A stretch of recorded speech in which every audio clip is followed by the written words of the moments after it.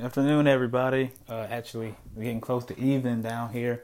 Uh, got some updates, and I know I started late on this type of podcast when I usually do in the morning, but I've been kind of busy the past few days.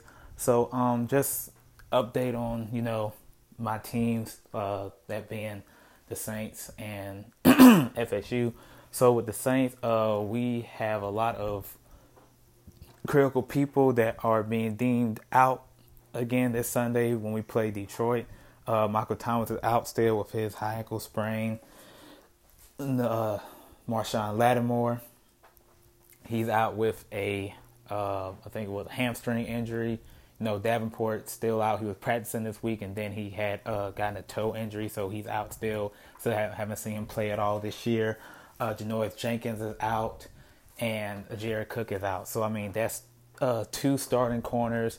Our starting defensive end, who we haven't even seen play this year, and our star wide receiver, and then our starting tight end, who are all out. So, I mean, to say the least, it's going to be a tough game on Sunday to try to come out with a win, simply because you're going to have starting at corner P.J. Williams and Patrick Robinson, basically, unless we activate Ken Crawley, who we signed back this week. So I don't know how they'll assess that situation or how we'll get that done.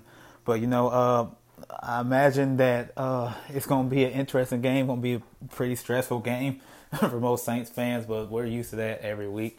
So, I mean, I just hope that, we don't get completely shredded on defense by Matt Stafford. I'm like, with those type of corners we have now, he'll probably be having a career day, especially him and Galladay on the same page.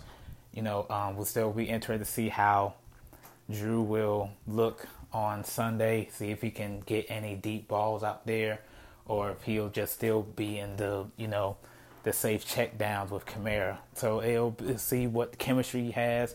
Also see if he gets more reps of Sanders as well.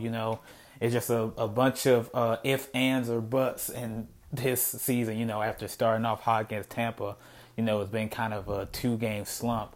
So I think this game is really a must win. I don't want to say that so early in the season, but I feel like this game is like more of a morale base.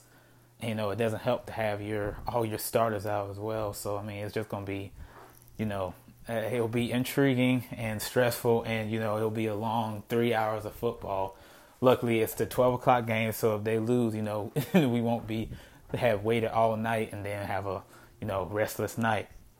As much as I try not to let football get to me that way, it usually does when it comes to the black and gold team. My love for them. Going to college with FSU, I mean, it's not much to say. I mean, we play Jacksonville State. I will hopefully think we wouldn't be in a death match with Jacksonville State, but given the past 2 years, barely escaping Louisiana Monroe and then barely escaping Sanford the year before that, I have no doubt that we'll probably have some struggles with Jacksonville State, who were their opener, and we're starting out 0-2.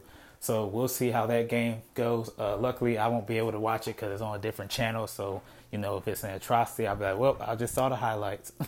That's the difference in my caring about them at this point, because I read an article. It was an interesting article that said how basically Jimbo left a big mess in the program, which I already knew, and I've already figured it was going to be a bit of a decade-long rebuild before we'll be able to actually compete.